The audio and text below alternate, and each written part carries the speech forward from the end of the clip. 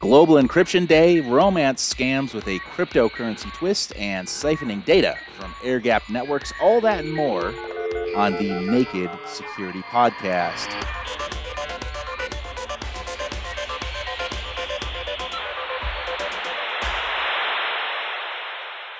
Naked Security Podcast. I am Doug. He is Paul, and we have a full docket here today. We like to start the show with a fun fact, and we have a personal fun fact this week. Fun fact, Paul.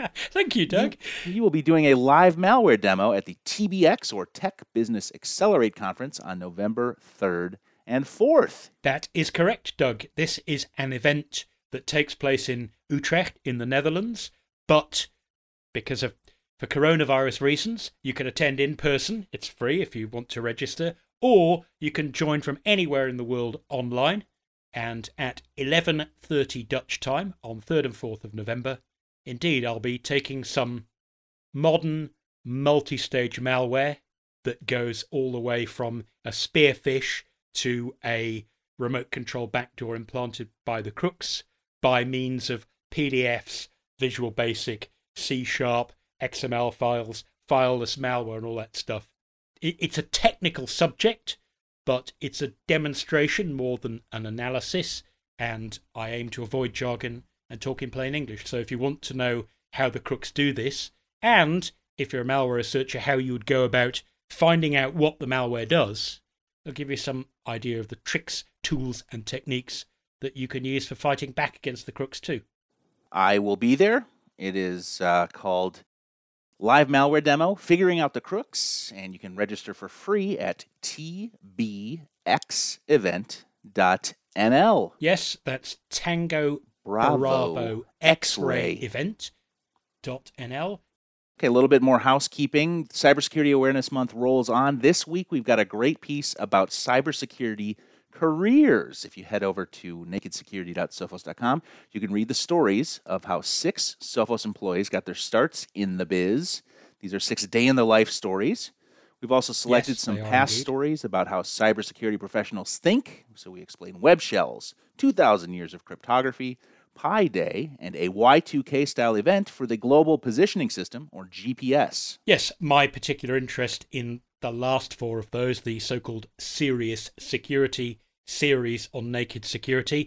They're my favourite articles to write, and as you say, there are those 6 Sophos staffers who've come out and said, here's how I got into cybersecurity, and here's how I'm making sure that I end up with 20 years of experience after 20 years, not 1 year of experience 20 times. It's really important never to stop learning. Yep. Because the crooks are, so we have to do it too. They sure are. So that article is called Cybersecurity Awareness Month, Building Your Career. That is the 3rd in the series, and next week will be the final week of Cybersecurity Awareness Month. And to give you a preview, the theme will be Cybersecurity First, and we have an exciting 4 bonus episodes of the podcast, about 25 minutes in length each. Yes. So if you see in your Naked Security podcast feed, when 5 podcasts appear, where you get the week's podcast and then 4 more, those bonus minisodes, like you say, they're a little bit shorter than the regular ones, are the ones we're talking about. And they're specific to putting cybersecurity first. How do you do it? How do you make sure that cybersecurity really counts for something in your business? Yep. So we'll have the first one is called Malware, the Never-Ending Story. That's featuring Paul and Fraser Howard, our Director of Threat Research. Yeah, Fraser is a fantastic world-leading cybersecurity researcher. I always describe him, and I think I do in that very podcast, describe him as a specialist in everything. So he really has the both breadth and depth to help you understand how all these parts fit together. You know, Fraser's a very special expert when it comes to malware analysis. Yep, then we've got How to Protect Yourself from Supply Chain Attacks. That's with Paul and Chester Wisniewski, who is a principal research scientist here. Yes, I'm sure nobody's forgotten Kaseya and SolarWinds and Hafnium and all of that stuff. And Chester has some really, really actionable, useful, usable advice on how to manage the risk of a supply chain attack, because it's almost a life's work to try and deal with every single thing that can go wrong. He's got some great advice about how you can see the big picture and reduce your risk dramatically. And then we've got a hot topic. Does cyber insurance help or hinder crime? That's featuring Paul and Dr. Jason Nurse, Associate Professor in Cybersecurity at the University of Kent. Yes, we've spoken about Dr. Nurse on the podcast many times. He's a good chum of ours, and it's nice to have an outside expert come in and talk about cyber insurance, because people tend to have a very polarized view, don't they? Mm-hmm. If the crooks got into your network and blew everything to smithereens and your company would have fallen apart, but for cyber insurance, you probably think it's the best thing in the world. If you're kind of sitting back and you haven't had to look down the barrel of that gun, you might be one of those people who think, oh, well, they just pay the ransoms and that makes cybercrime possible. And Jason has a fantastic, if you like, down the middle view of how we can actually embrace cyber insurance. And most importantly, if you are going to take out a policy, how can you make sure that it's the right policy and it works for you, rather than just being a knee-jerk reaction because you've heard it can pay when ransomware happens, because there are an awful lot of attacks that aren't ransomware. Mm-hmm.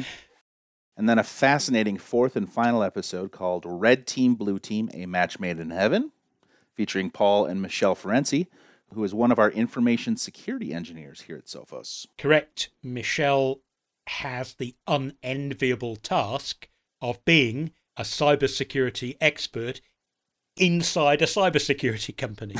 So I'm not trying to say, oh, well, you know, we're obviously going to be cleverer than everyone else. It's just the stakes are kind of high.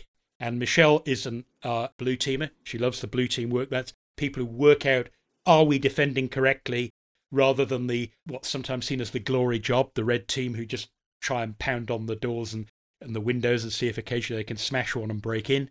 And she's got some fantastic insights into how the red team, the offensive security team, and the blue team, the defensive security team, how they can actually work together to make sure that you can, if you like, do more with less.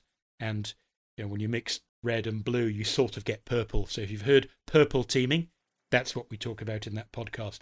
Absolutely fascinating, well worth listening to.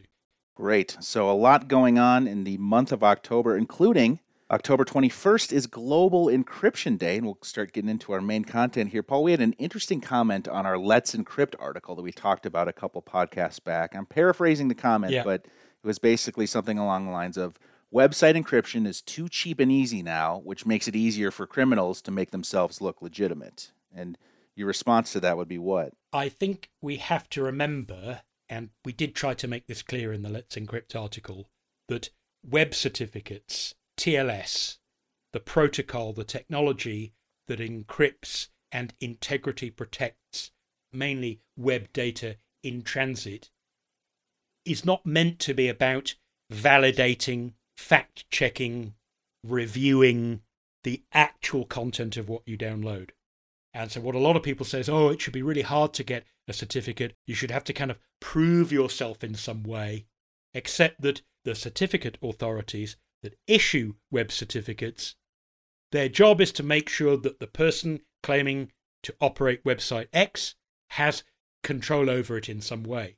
It's really important to remember that. And if you start saying, well, let's make TLS certificates really, really expensive, and let's make them more like a quality of your company review, then you're kind of treading on the turf of things like trading standards, aren't you? Better Business Bureau, stuff like that. And the idea of Let's Encrypt is just to reduce the number of unencrypted websites out there that could, without TLS encryption, be subverted by almost anyone without that person needing to hack into the site in the first place. They just fiddle with the content on the way back, and without some kind of integrity check, how would you ever know? So that's why we wrote that article about Let's Encrypt and said, please, if you're worried about the cost of getting web certificates, it's now down essentially to $0, and they've automated the renewal process. This is really important.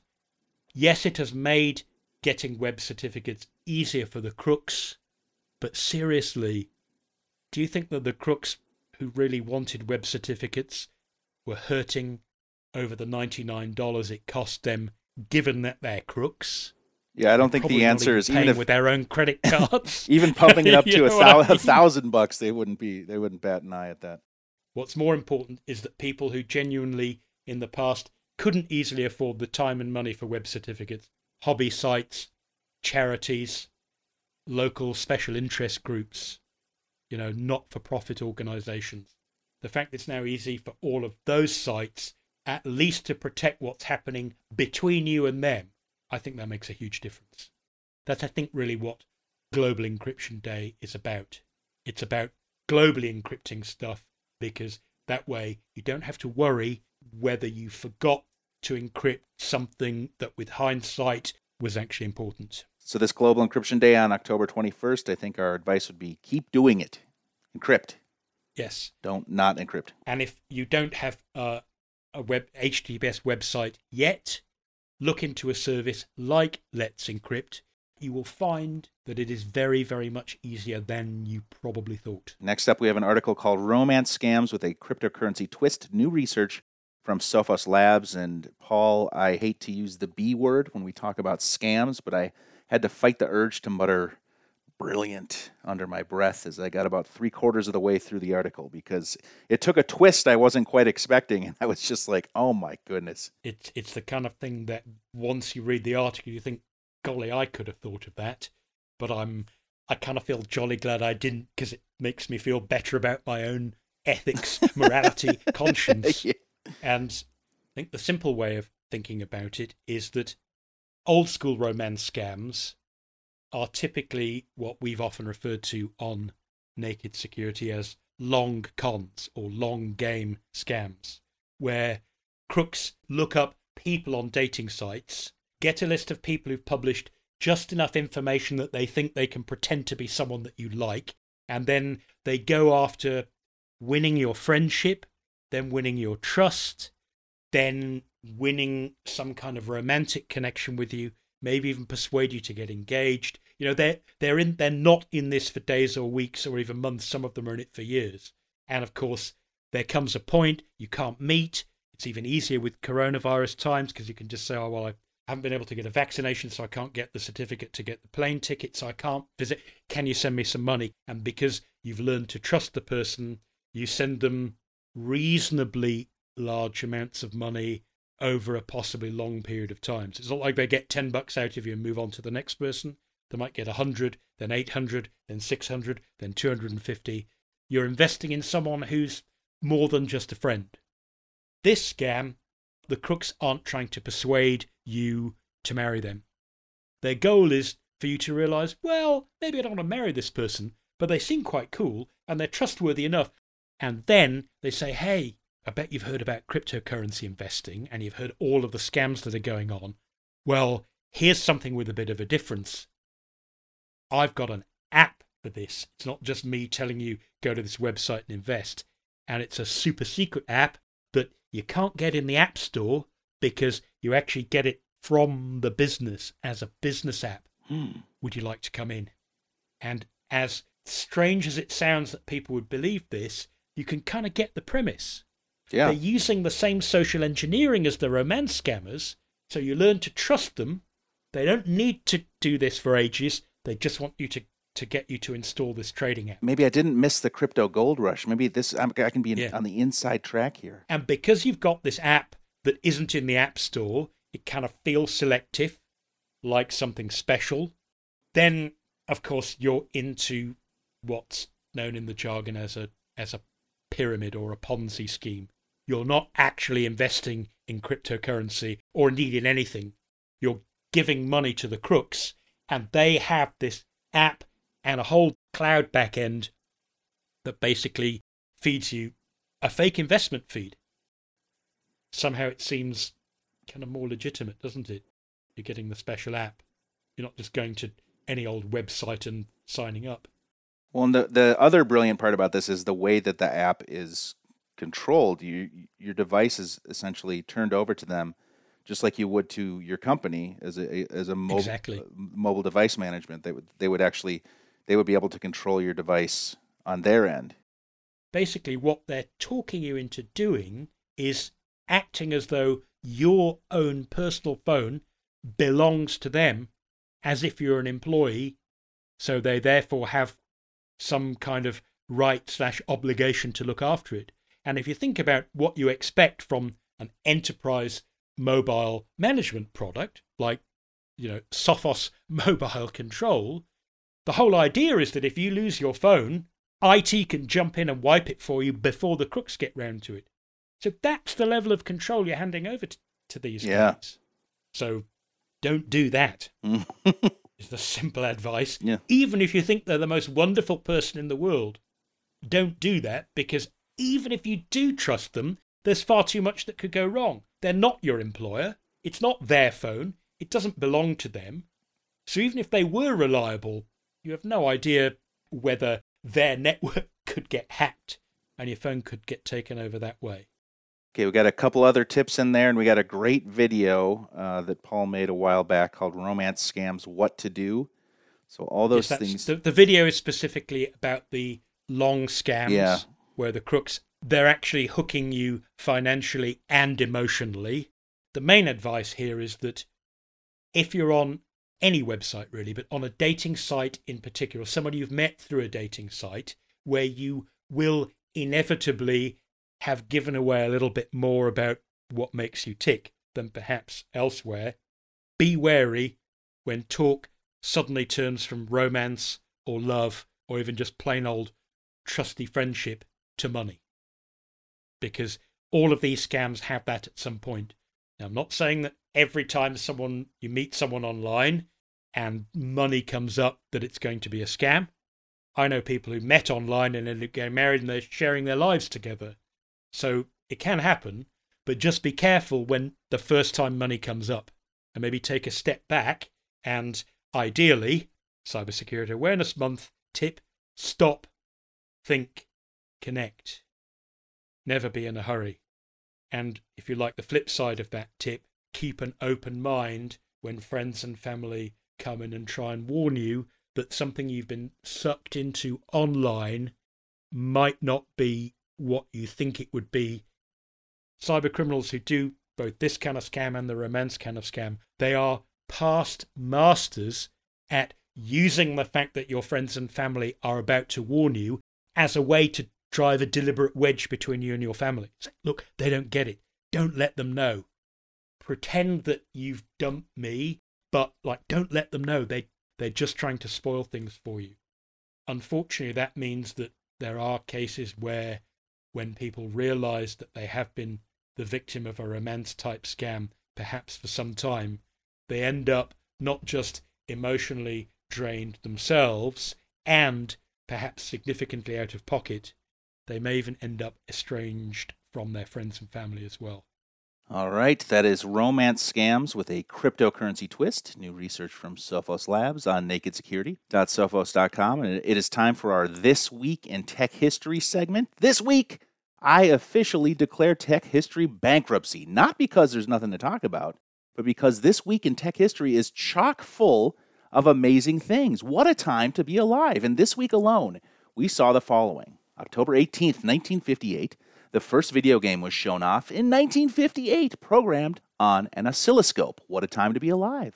Staying with the video game theme, this week, October 18th, 1985, the Nintendo Entertainment System was released in North America. I was there, man. What a time to be alive. Did you get the PS5 yet? No, I don't have the PS5 yet. We won't talk about that then. No. Carry on. Okay, we jump ahead one day only to October 19th, 1979. VisiCalc was officially released. Spreadsheets, they still haunt us to this day, but what a time to be alive. And then interestingly, on October 20th, everyone took a much-needed break. Before October 21st, 1879, the first commercially viable light bulb, it lasted 13 and a half hours. What an illuminating time to be alive. The same day, October 21st, 1991, the PowerBook laptops were introduced. It had a built-in trackball. What a time to be alive. I didn't warm to those, Doug. No, I didn't like them. I didn't dislike them, but I wouldn't have sought one out. Mm-hmm. Now I'm a suppressed fanboy. There you go. I think. Well, I can't believe I said that. I only meant to think it. Then October 22nd, 1938, the first photocopy. It is a fascinating story that we don't have time for, but go ahead and look it up, and what a time to be alive then. October 23rd, 2001, the first iPod was introduced. 1,000 songs in your pocket was the tagline. What a time to be alive. And how good for the environment. Remember how you used to get miles and miles of audio tape next to every major freeway. Yeah. Where the tape got stuck. Oh, yeah. And people would just fling it out the window. Train tracks. Because it was just like, all the tape on the train tracks for some reason. You can see why when Apple cracked that problem, they cracked that problem forever. Yeah. And then to close out this incredible week in tech history, October 24th, 1861, the first transcontinental telegraph line was completed between the East Coast and the West Coast of the United States. What a time to be alive, unless you were the Pony Express, which hung up its saddles just 2 days later. Can you imagine the job of actually taking that cable across the Wild West? Oh, man, yeah. Through the Great Plains. And these guys are going with not just rolls of cable, but 1861 rolls of cable. Exactly. Hey, let's take this thin piece of wire, one strand of wire, across the Rocky Mountains. Mm-hmm. How hard can it be? Very, very hard. Wow. An above-average segue to our next story. If you keep the concept of old cabling and cryptography in your working memory, this has been called the Lantenna hack. And Paul, if I look around my desk here, just about everything I see is reasonably modern, except for the handful of Ethernet cables I've got running to and fro. Yeah, you love your cables. You I said do the other love day, my Ethernet cables. You get gig from your laptop to your router and a gig from your router to the internet. Exactly. So therein lies the rub when we're talking about this research here. What happens when you're still using these Ethernet cables have been around forever? So one of the places where people will still use network cables is where they want some kind of secure transmission in their network, where they know that the signal is only going from A to B, A to C, C to D, and they can actually trace where the signals go by following the actual wires, something you can't do with free air transmissions like Wi-Fi. So the idea of wired networks is they're often used where you purposefully want to separate two networks, because you have a secure network and a less secure network, and you want them to, if you like, meet in an area where people can work part of their time on the insecure network and then turn around and work on stuff that is meant to be disconnected from the internet. So that's where LAN cables can still be surprisingly useful. But inside, even though they're somewhat shielded these days, and they use conductors that are twisted together in pairs, so-called twisted pair cables, and that was invented in the very early days of telephony because it reduces signal loss, and the tighter you twist the cable, the better your protection. But if you think about it, the average network cable these days, they are still sort of very long antennas, aren't they? They're bits of wire that have data flying around on them, admittedly at an enormously high signaling rate. So you kind of think, well, surely the network leakage from a network cable, you couldn't exploit that by putting code on the secure side that deliberately put data on the network that you could receive wirelessly by snooping on the emissions from the cable, could you? Not so fast, Paul. Pun intended. You know where this is going, and you know that episode where Chester stepped in and he said, it was something else we were talking about where leaking data at very low rates. He said, I can't wait to see what the guys at Ben Gurion University of the Negev in Israel would do with this. Because these guys have a lot of fun doing studies about just how secure are physically secure things.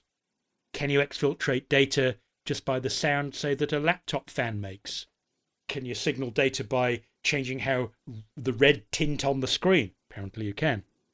So they thought, well, just how much data could you leak out of a shielded twisted pair cable if you wanted to? And just how complicated would the equipment be? Would you need thousands and thousands of dollars worth of oscilloscopes and radio frequency monitors? Would you need a cabinet the size of the speakers that the band Sleep use when they play that you'd have to take into the secure area? Apparently, no.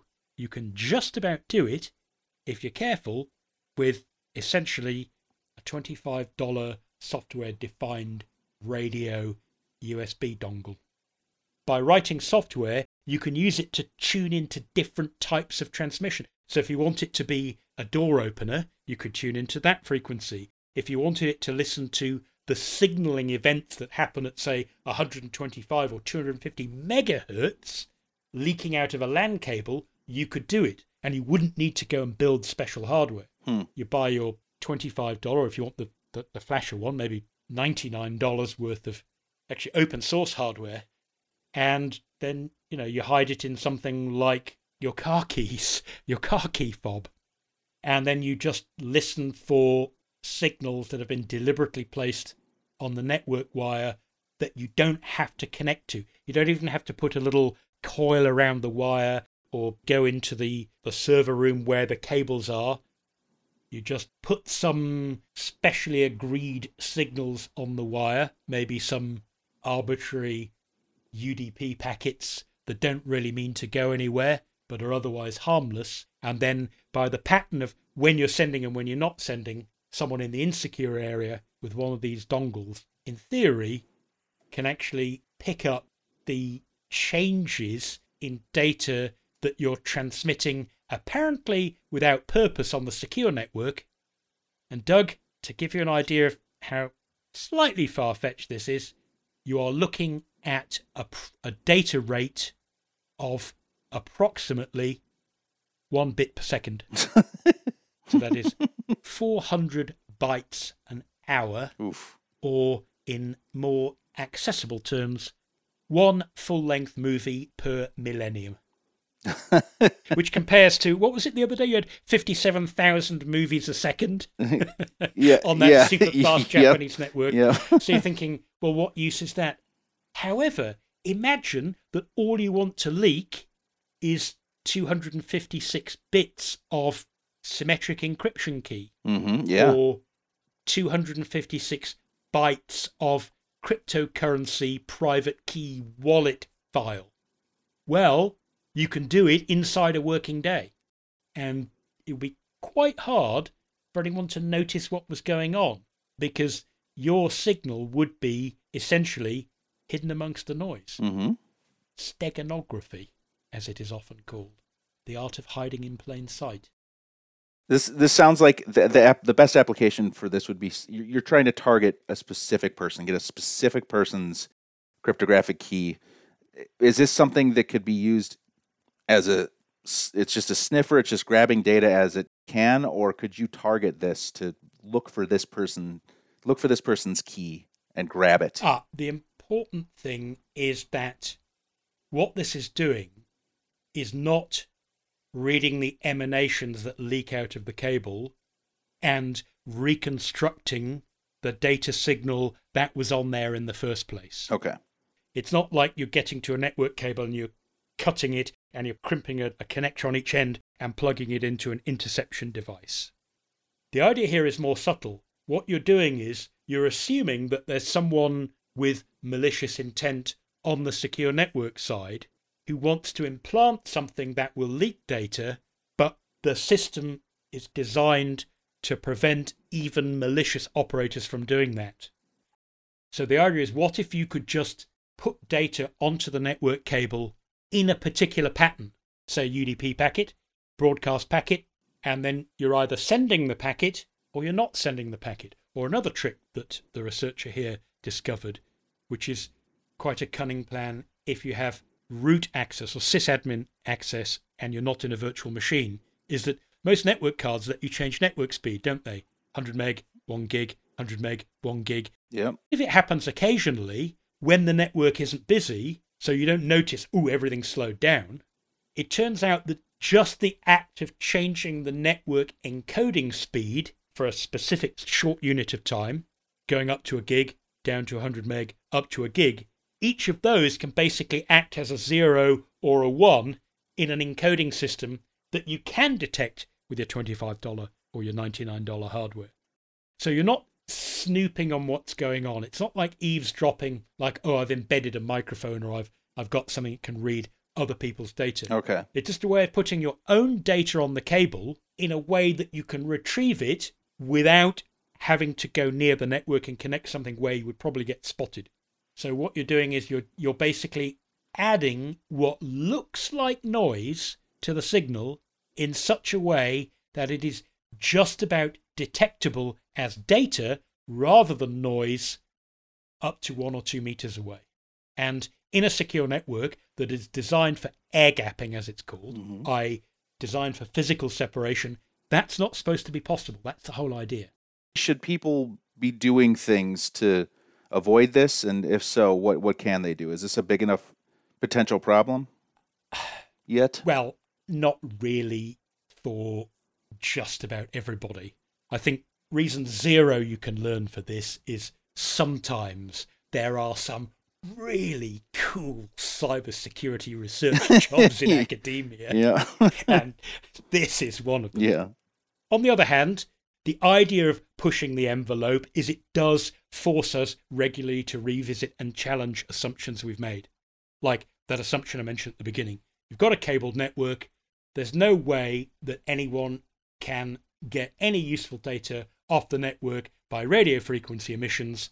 It's too hard. So challenging that is important.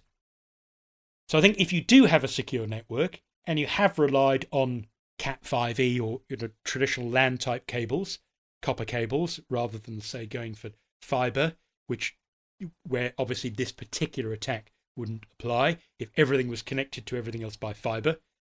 Good luck even in a secure network getting the budget for that. Yeah, I guess. sure. I was just going to say.